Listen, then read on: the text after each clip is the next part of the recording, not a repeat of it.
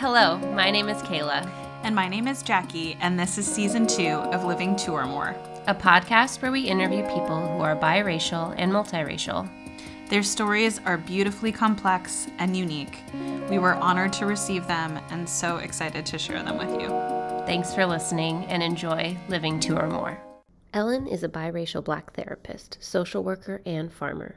Combining her knowledge of the soothing properties found in plants with mental health modalities, she invites nature back into the therapeutic setting. When we interviewed Ellen, she was living in Portland, Oregon, but has since moved back to her hometown of Columbus, Ohio. We touch on themes of solidarity, cultural humility, and mental health. Enjoy. Ellen, thank you so much for being a part of Living Two or More. We honestly can't wait to talk to you and get to interview you. We are starting the podcast with asking everyone the same question. And that question is to describe your experience of living two or more racial identities. Yes. Well, first of all, thank you for having me. I've been really looking forward to this conversation all week. And, to answer your question, I would say my experience has been pretty difficult. So I identify as biracial Black or just Black. Um, you know, Growing up, I always kind of felt like an alien, like not really fitting in with white people, but also not being super accepted within other communities either. So, my dad was Black and he hasn't been in my life since like 1998, but my mom is white. And so she primarily raised my sister and I. Um, but I was like pretty heavily bullied by white folks for most of my life. I've received all kinds of questions around my racial identity or accusations by all types of different people. And it's really interesting because I feel like my experience has typically been that white people have questions and like just don't know how to take me in, but like people within my Black community always seem to be able to tell that I'm Black. So it's like, what's wrong with y'all? Like, Yeah. It's not that hard. Yeah, so how did you navigate those conversations and those questions growing up? Can you share a little bit more about that? Yeah, I feel like growing up, especially when I was younger, I got a lot of questions around like, what are you was like a very common question, or um, like, you don't look European was a common one too. And I always was just honest, like, yeah, I'm Black, or, I felt like I'd have to explain, like, well, my dad is Black and my mom is white. And so this, that, and the other. And, people would make comments like, oh, you're so exotic then. And it's just really weird and creepy. Yeah, totally. Yeah. Yeah. Do you feel like you noticed, because I feel like that's also been my experience, the what are you question, and then kind of Same. like the long answer of that.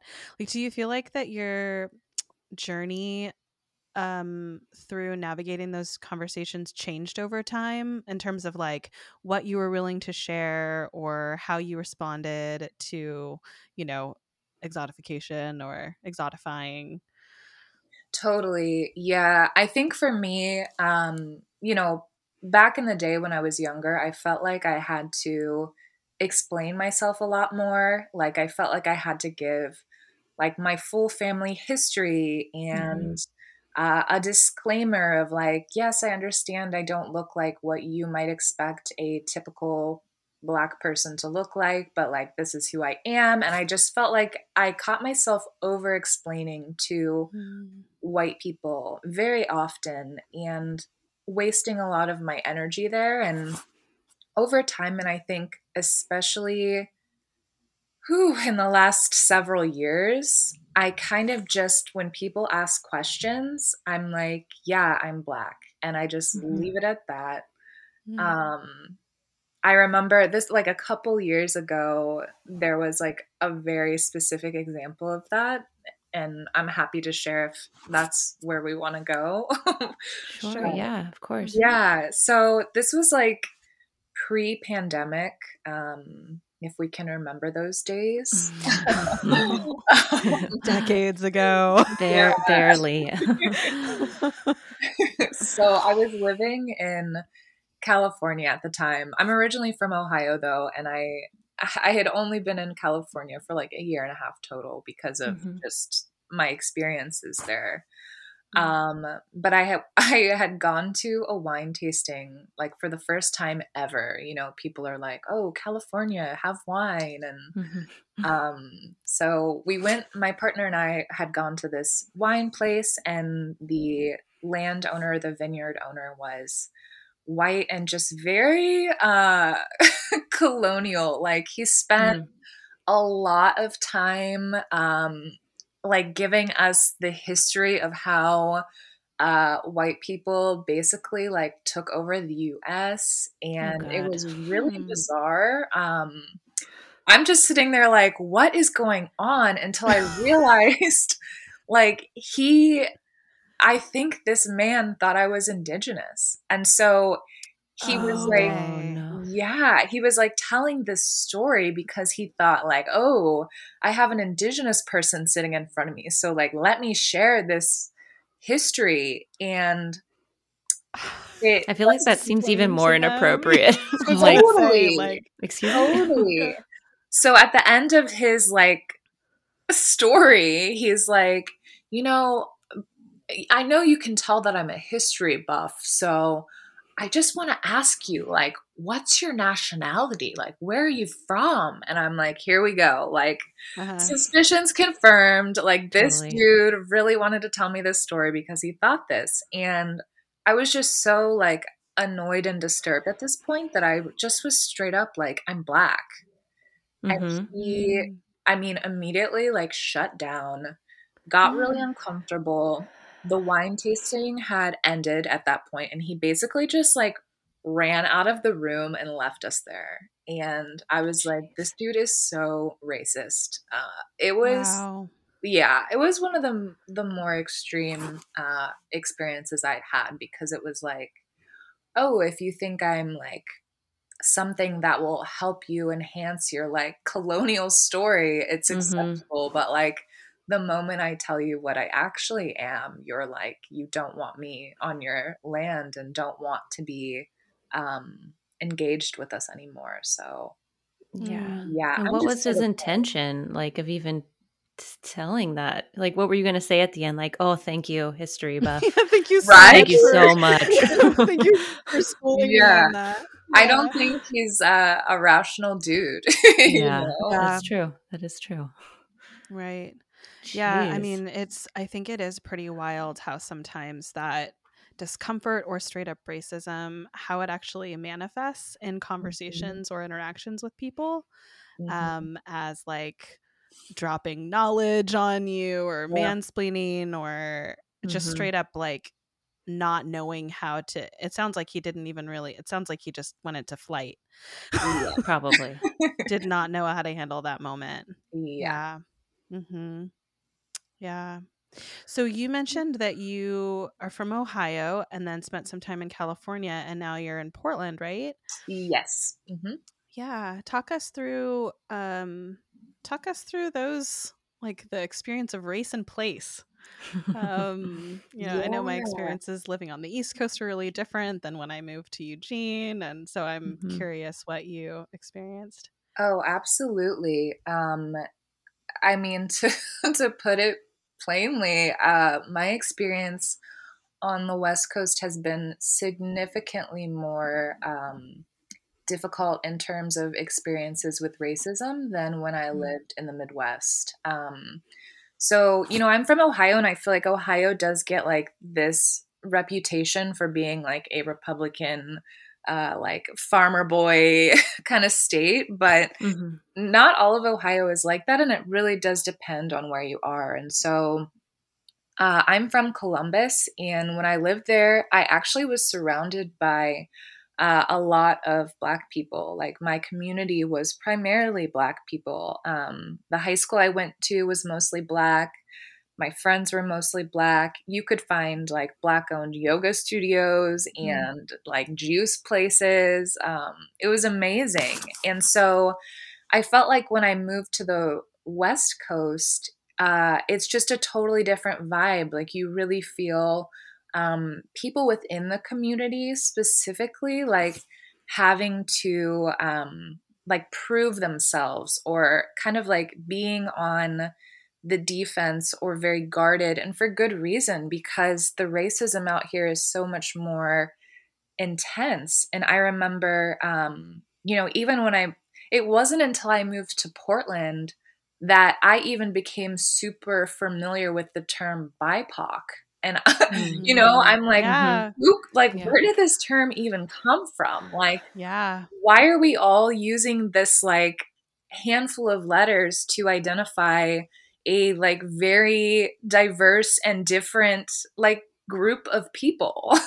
Like so many people that are being categorized as BIPOC are like just so different. And so I found it to be really, really strange. And, the racism factor was just kind of off the charts. Like when I lived in California, there was this group of white women who were horrible to me. I mean, it was to the point where there was, of course, like one ringleader and then like four or five other white women that just kind of like played along.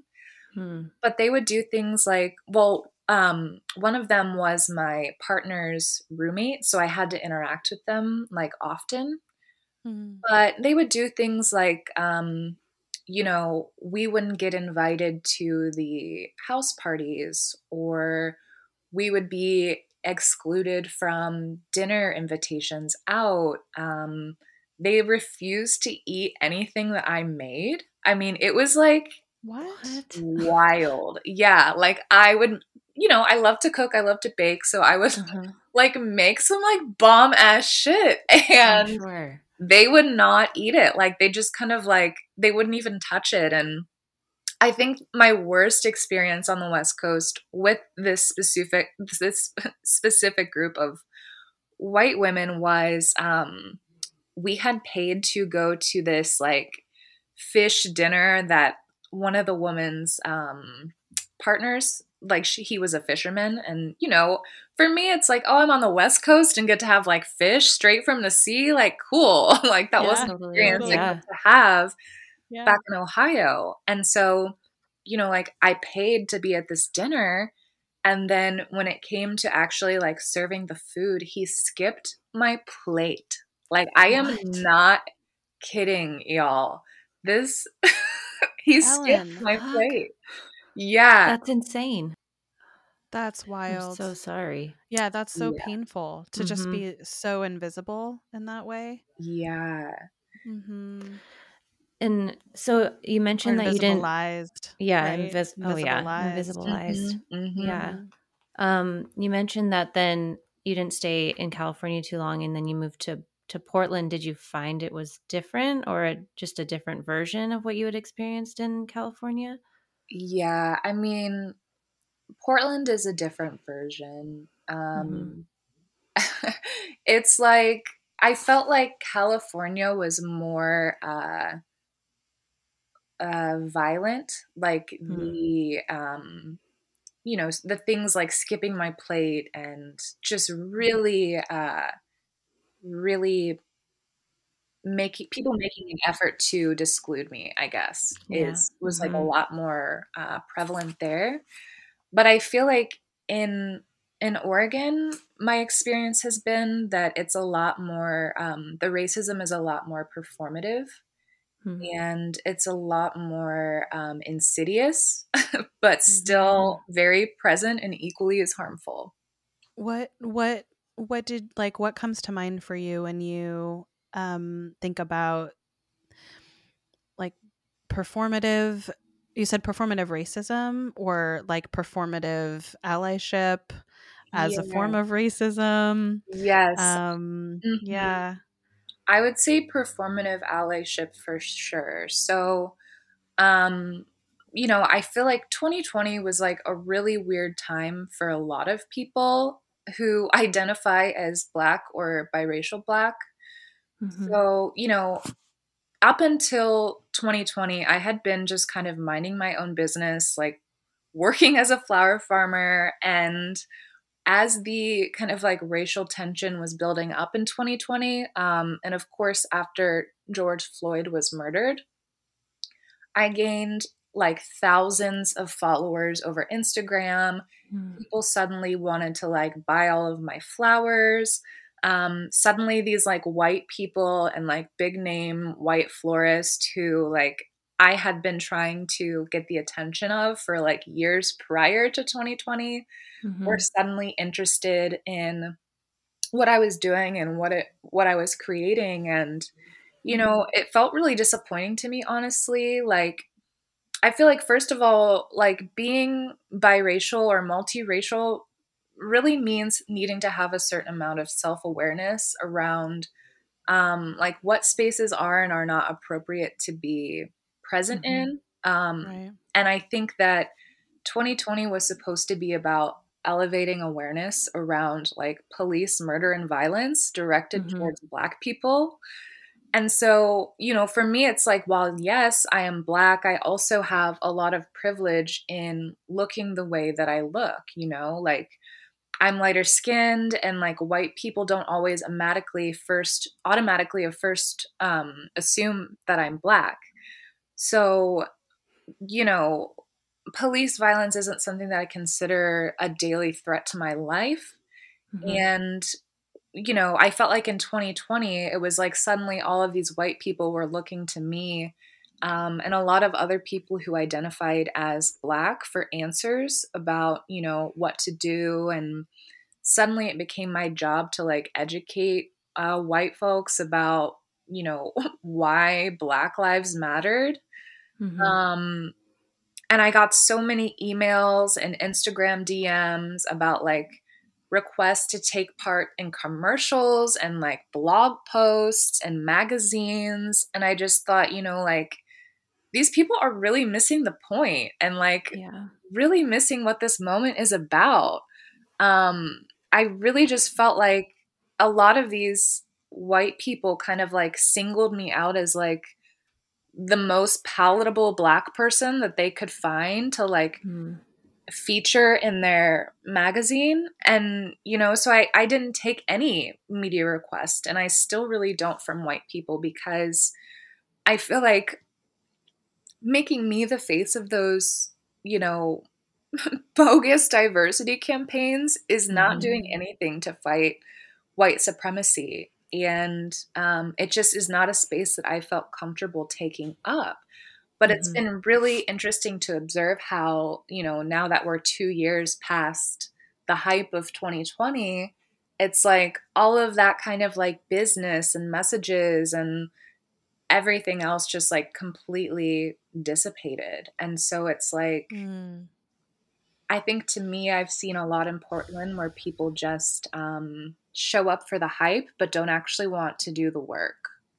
How did you navigate all of that like influx of ignorance like during a time where like you're yourself are processing like horrific things that are happening to your community? Like did that take a toll on like your mental health? Like how was that time? Yeah, I mean, it definitely did. I felt like, at first I tried to educate people, but that very quickly became toxic because Mhm. I realized I was just putting in so much effort and work to try to get people to see their own racism, and they weren't open for that. Like they weren't here for Mhm. that. They were just like, I've got the I've got the sign in my yard and like I've sent you a DM and that's all the work I want to do. Yeah. And it's actually crazy because I remember when I first moved to Portland and I saw all of the like Black Lives Matter signs, I wasn't, I had no context of the history of Portland when I first moved here or anything. So I just thought Mm-hmm. like, oh, like, okay, these people like really have an understanding of what's going on in the world. And like coming from where I came from, I'm like, this is awesome. Mm-hmm. And Right. then, I lived here for a week and was like, oh, this is this is performative. It was Yeah. literally a week.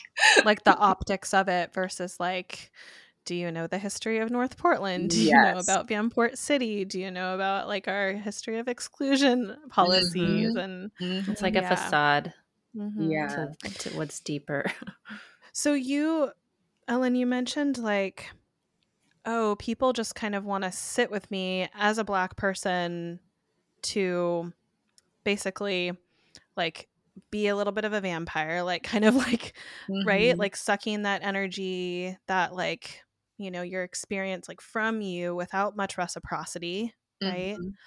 Um, and that like you notice that they didn't want to do like the work. Can you talk about like what the work looks like from your perspective? Yeah. I feel like the work is having white people understand the role that they play in perpetuating white supremacy. Right. Mm-hmm. It's, you know, taking inventory of their lives and learning to be self aware and understanding that most white people have done something harmful to people of color at one point in their lives. And I think for me, it's about the willingness to unpack those things, to look at those things, um, and to take actionable steps in whatever means feels right for them and like their own journey with that, Mm-hmm. to dismantle like the systems of oppression that we are facing today. Mm-hmm. I think a lot of Yeah. white people get lost in like the action piece of like, what do I do? What do I say? And like also I think that from my perspective anyway, people of color are really tired of like attempting to give white people those answers. Yeah, it makes me think of like I always say her name wrong, but Tima Okun. It's like Tema and then Okun. The like characteristics of white supremacy, and there are these Mm-hmm. things that are so insidious, like perfectionism, right? Mm-hmm. That it's not always about these grand, violent, racist, overt gestures Mm-hmm. that create spaces that are not safe. It's also in the subtle things Mm-hmm. um, in our relationships that perpetuate white supremacy. And even, for myself, growing up in Oregon, growing up in the world, have internalized white supremacy also. Yeah. That it's also my work to sit with, notice, shift. Um, is that something that like having like I know you said you grew up in mostly Black communities. Is that something that you feel internally ever having a white mother or growing up in just America?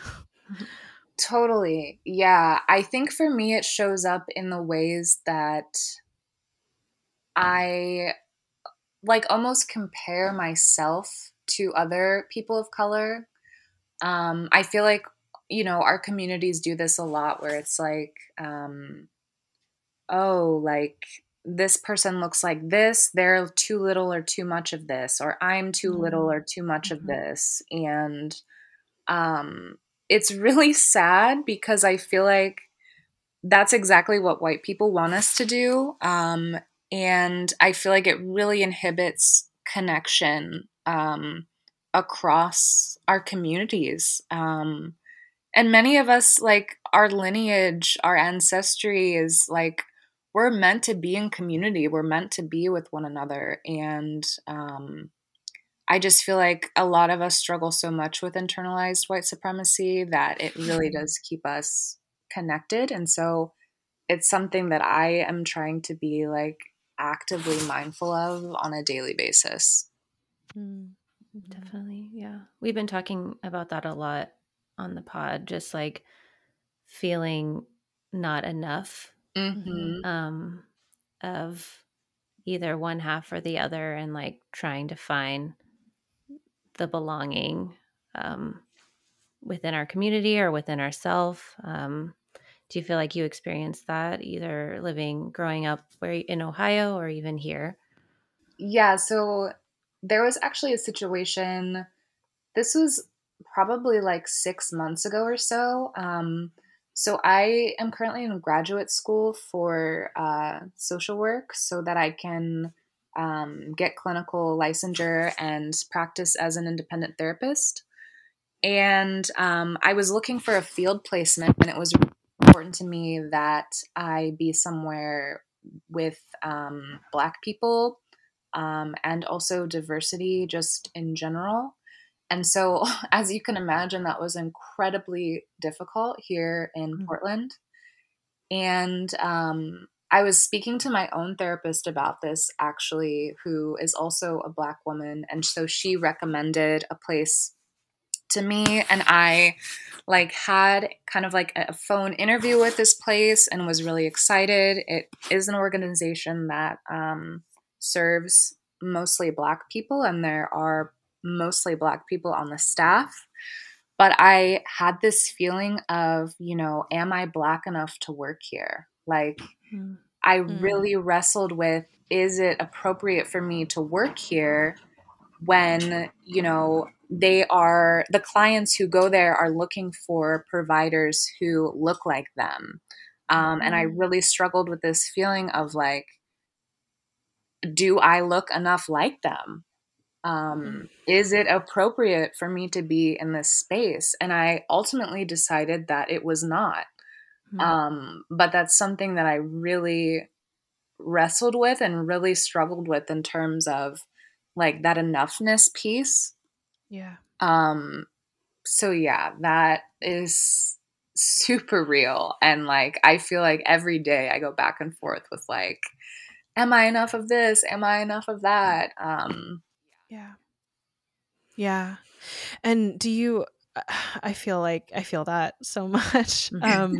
And I also have noticed the ways in which that filters into all of these other aspects of my life. Mm-hmm. Do you experience that as well, where it's like it's like doesn't even necessarily become about racial identity, it's just like a sense of not being enough Totally. in other ways? Yeah, absolutely. I like at this point in my life have been doing a lot of healing work around being enough and um, like living authentically to who I am and, letting go of a lot of the facades that I feel like we all put on, but especially as biracial people trying to navigate two different racial identities. Um, it can just be really difficult. So yeah, I definitely relate to what you were saying there. Yeah. Yeah. You mentioned that you are a graduate student. Can you talk a little bit more about like your mental health like journey and kind of what community you've seen, at least here in Portland, when it comes to mental health and like your career goals as well for that? Yeah. So when I lived in Ohio, I actually worked as a licensed social worker.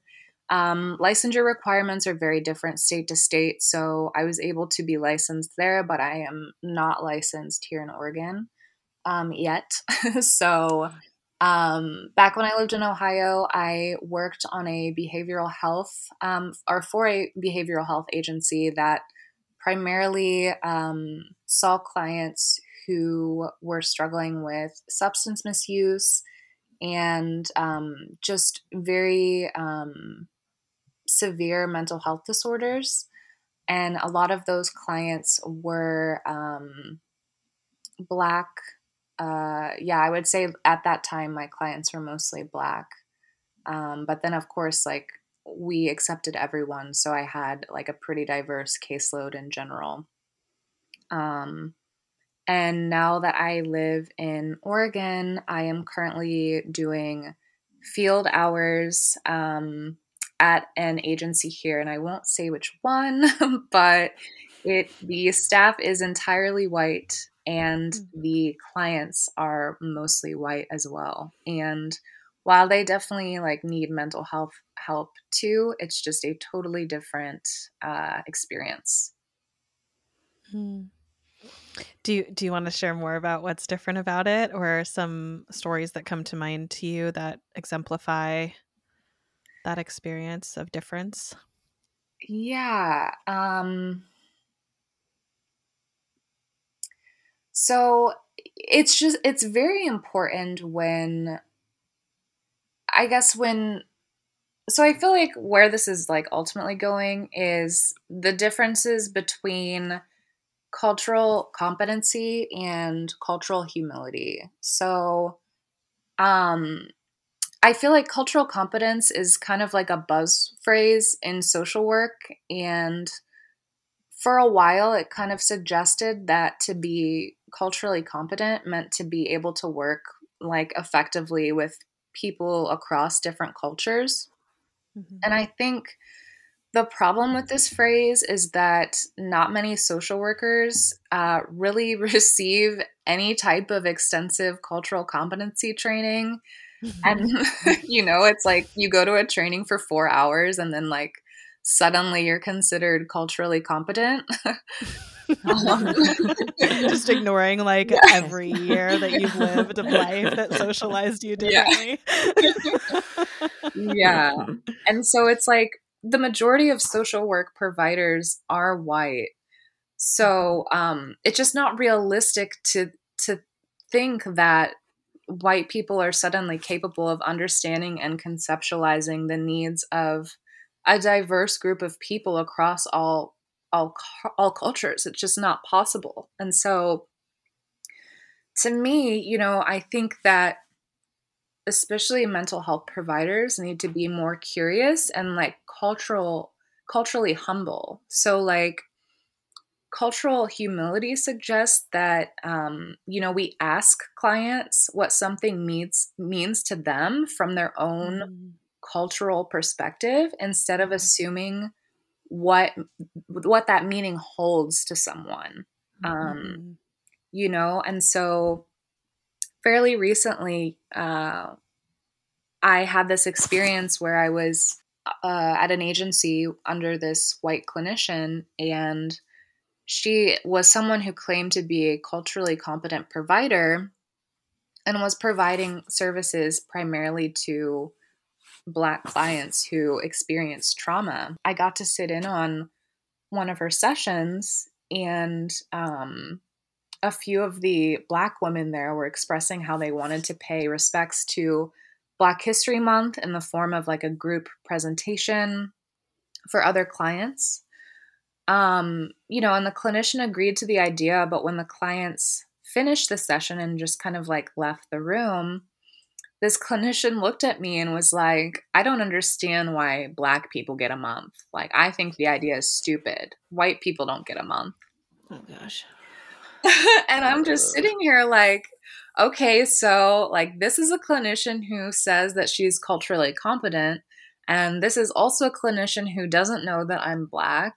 And she just showed her racism like to my face. And so I had to inform her, of the fact that like, hey, I'm Black. And like, while I'm here, let me explain why Black History Month is an important time to celebrate for your clients. And so I think like going back to cultural competence versus cultural humility, it's like, had that clinician been culturally humble, she could have asked those clients what Black History Month meant to them. And she could have asked why it was important for them to speak about it to the group, Instead, she just kind of like made assumptions, not only about like what Black History Month means to them, but also like she made an incorrect assumption about her own ability to be culturally competent.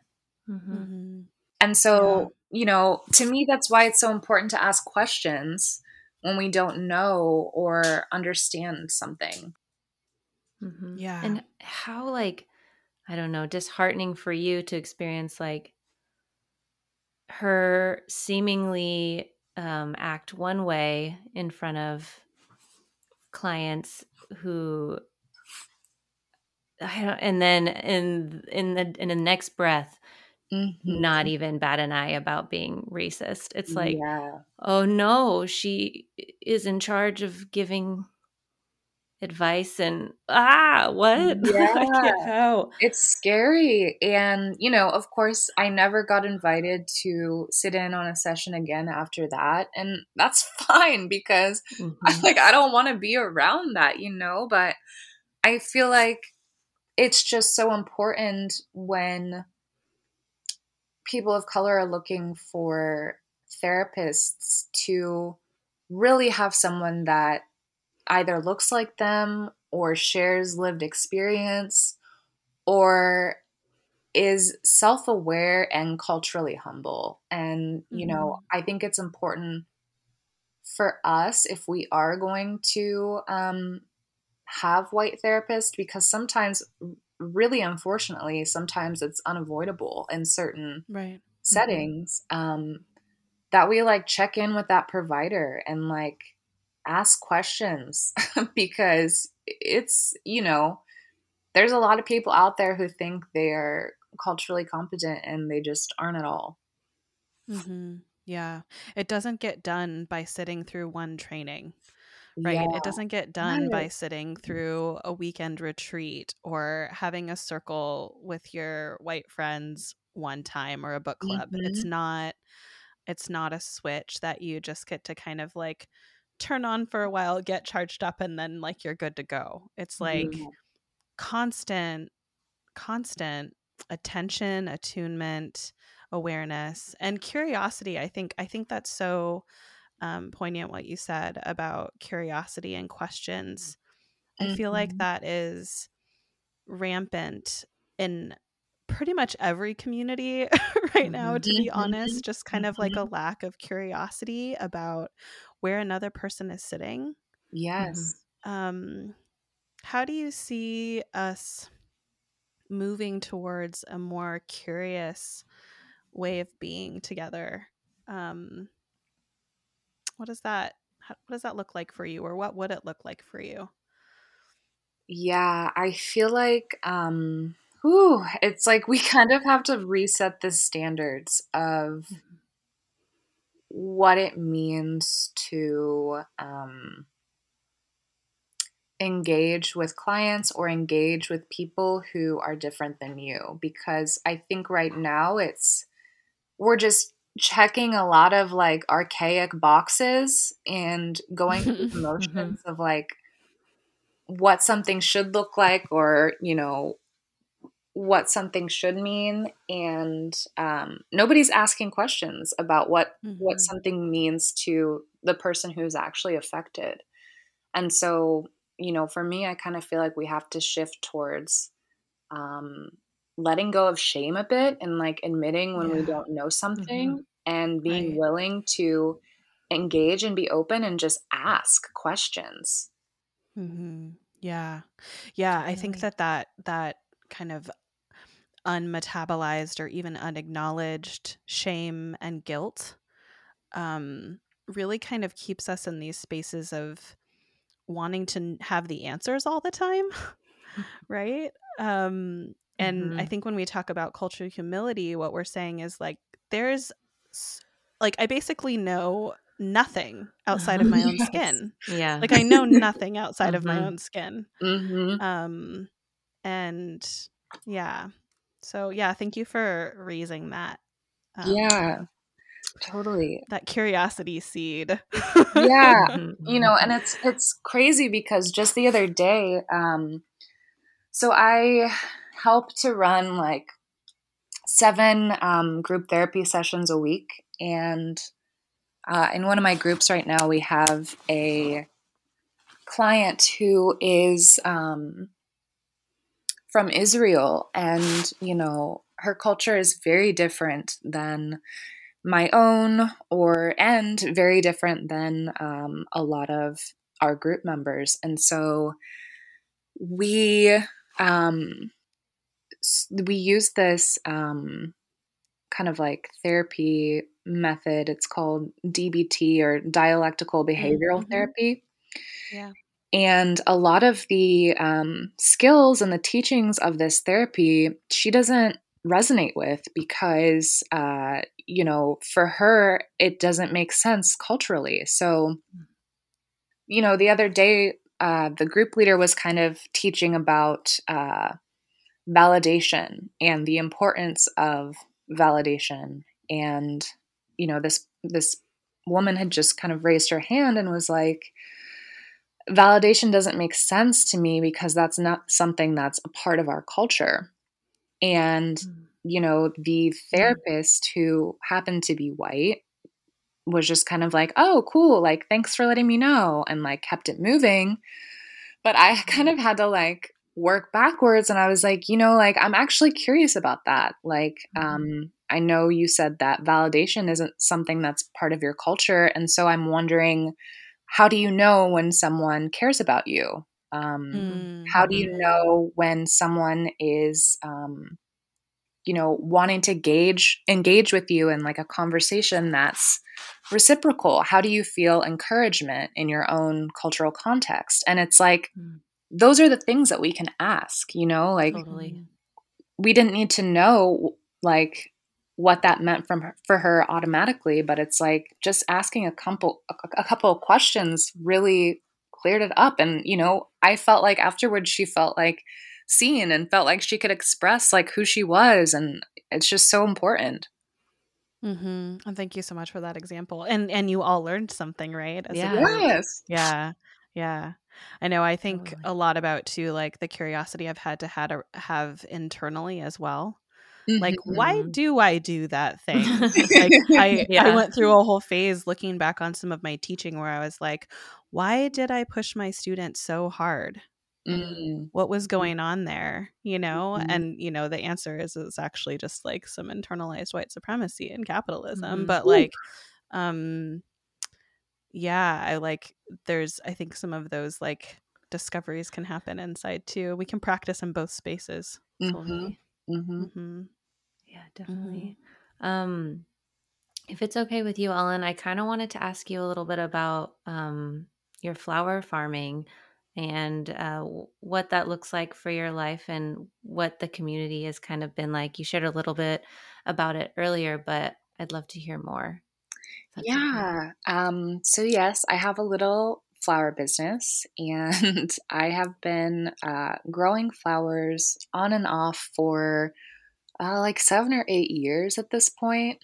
Um, and I love the flowers. They're just so beautiful and like really give me hope. That's great. I know. I As love I hear you talking about it, I'm just like, wee. Yeah. We just turned the corner to spring. So I'm like, Yeah. yes, please talk about the flowers. Yay. Yeah. But it's farming is like a whole other uh beast, both physically, but also when we're talking about racial identity. There is, so I guess my experience has been that, I've only ever worked for white people in farming because access to land Mm, is very difficult. Access to resources, like when you are of a marginalized population, it's like you just don't have like a family that has, this farmland that they could pass on to you for like 20 generations. And Mhm. maybe some of us do, but like not the majority of us. And so the farming world is very white. The florist world is very white. And it's been a challenge, but I think at this point in my life, I'm really happy that I have a space just in my yard that I can grow enough flowers to, like provide for myself in some ways. And it's like, no, I don't have land. I'm just renting this house. But you can grow hundreds of flowers in a very small space. And so it's been really, really fun to be able to make little arrangements for people and like just apothecary things. And it's been like a great source of joy for me. Mm-hmm. Mm-hmm. Yay. Yeah. What do you learn from the flowers, Ellen, about like ways of being in the world? Like what did Whew. the flowers teach you? Wow, so much. So much. Even so I have tulips growing right now, and even the fact that you have to plant them, in the winter. Like we planted these bulbs back in October and they are not blooming until just now. And so it's like flowers give me perspective around time.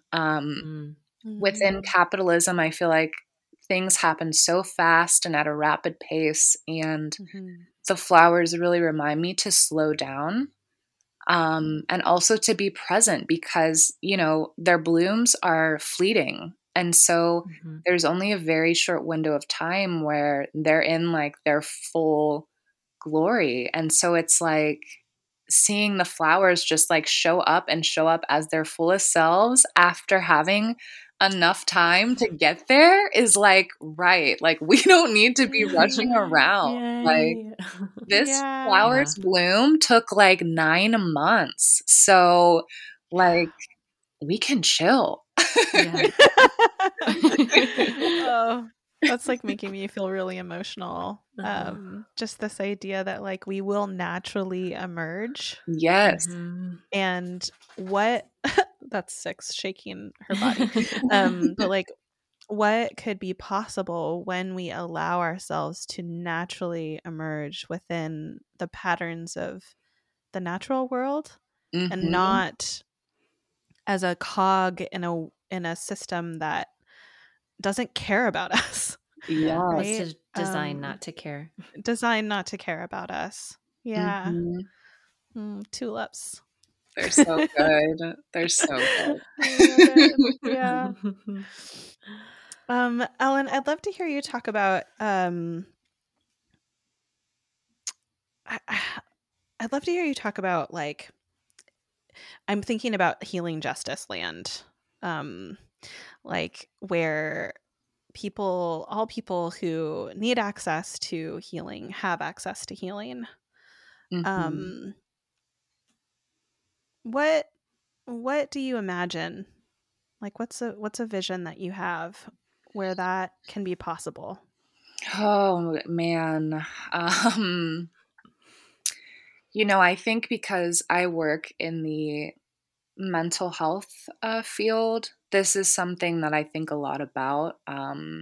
It's I feel like specifically with therapy, it's either you have a therapist who doesn't take insurance and you're paying like $120 an hour, or you have a therapist who does take insurance, but the wait list is really long, or you can't get in when you need to, and so I just would really love to see a world where wellness services like therapy, like, flower essences, like herbalism, was just kind of like a part of our society. I think it was last year, Congress had passed this bill. It's called Pursuing Equity in Mental Health. And the intention of the bill was that it would provide equity in mental health, because mostly mental health services so far have been accessible to white folks or people with resource privilege only. And so the intention of the bill was to close that gap. But when you actually read it, it does not include any type of financial subsidies for people who are wanting access to mental health care and aren't able to get it. A lot of the bill was about providing cultural competency trainings.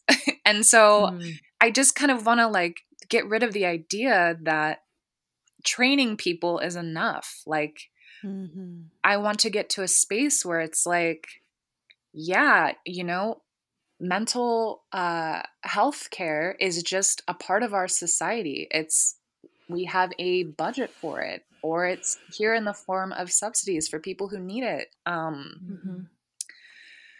Yeah, that was kind of a long answer, and I hope I answered your question. No, it's great. I would love hearing you talk about that. Yeah, it makes me think a lot about like workspaces too, because that's kind of the place where we are in pods, right? I mean, most of us. And so, yeah, how can we create more pathways in to wellness, real wellness, like radical wellness, right? Yeah. And it's so tough too, because I feel like at the end of the day, like we really just have to get rid of capitalism. You know? Yeah, wait, say more about that. Like, say more. I want to hear you talk more about that. Well, it's just like, you know, when I think about wellness, like, you know, you can obviously think about things like mental health, like therapy, or you know, like little self-care treats, whatever that might be for you. But a lot of those things cost money. And it's like, we can't be mad at that. Like, we can't be mad at people like having to charge fees or like having to charge money for like wellness services, because that's the system that we live in right now. And it's like, we can't ask folks to work for free all the time. But it just kind of illustrates that, like, if we want wellness to truly be equitable, if we want wellness to be truly accessible, then like we need to figure out a different exchange outside of money, outside of financial capabilities, that will allow people to connect with the wellness, to connect with wellness in ways that feels, you know, comfortable and fun to them. Like, wellness shouldn't be just people who have money able to like go to acupuncture and get massages and go to therapy every week. So it's like, yeah, if anyone has an idea out there about what we can do, hit me up. Yeah. Right on in. Please. Yeah. It reminds me of this book I just read that a dear friend, mentor, and healer gifted me. It's called Psalm for the Wild, built by Becky Chambers. Ooh. And it's like set hundreds of years in the future, but it's about a tea monk who basically bikes around in this like buggy and offers tea to members of the community, and then just offers an ear and listens. But they're like trained in this, they come up through this over time. And it's just like this, if you need like a vision for a hopeful future, it's such a great book to read, because you're just like, oh, like things can evolve in a different way than just demise. Yeah. Right? Like, that would be and maybe there needs to be like destruction first before something else can emerge, right? I'm not saying that it just looks utopic the whole time we move through change, but what do these look like? What are these visions? What could they be? Right? Totally. Wow. I love that. I'm gonna look that book up after this. Yeah, me too. It sounds great. It just came to mind when you were like, if anybody has any ideas, I'm like, thank you. Anybody else has an idea?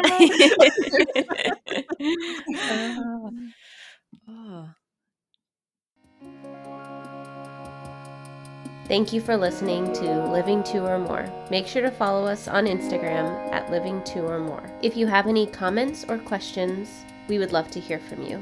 Reach out to us at livingtwoormorepodcast@gmail.com. Thanks.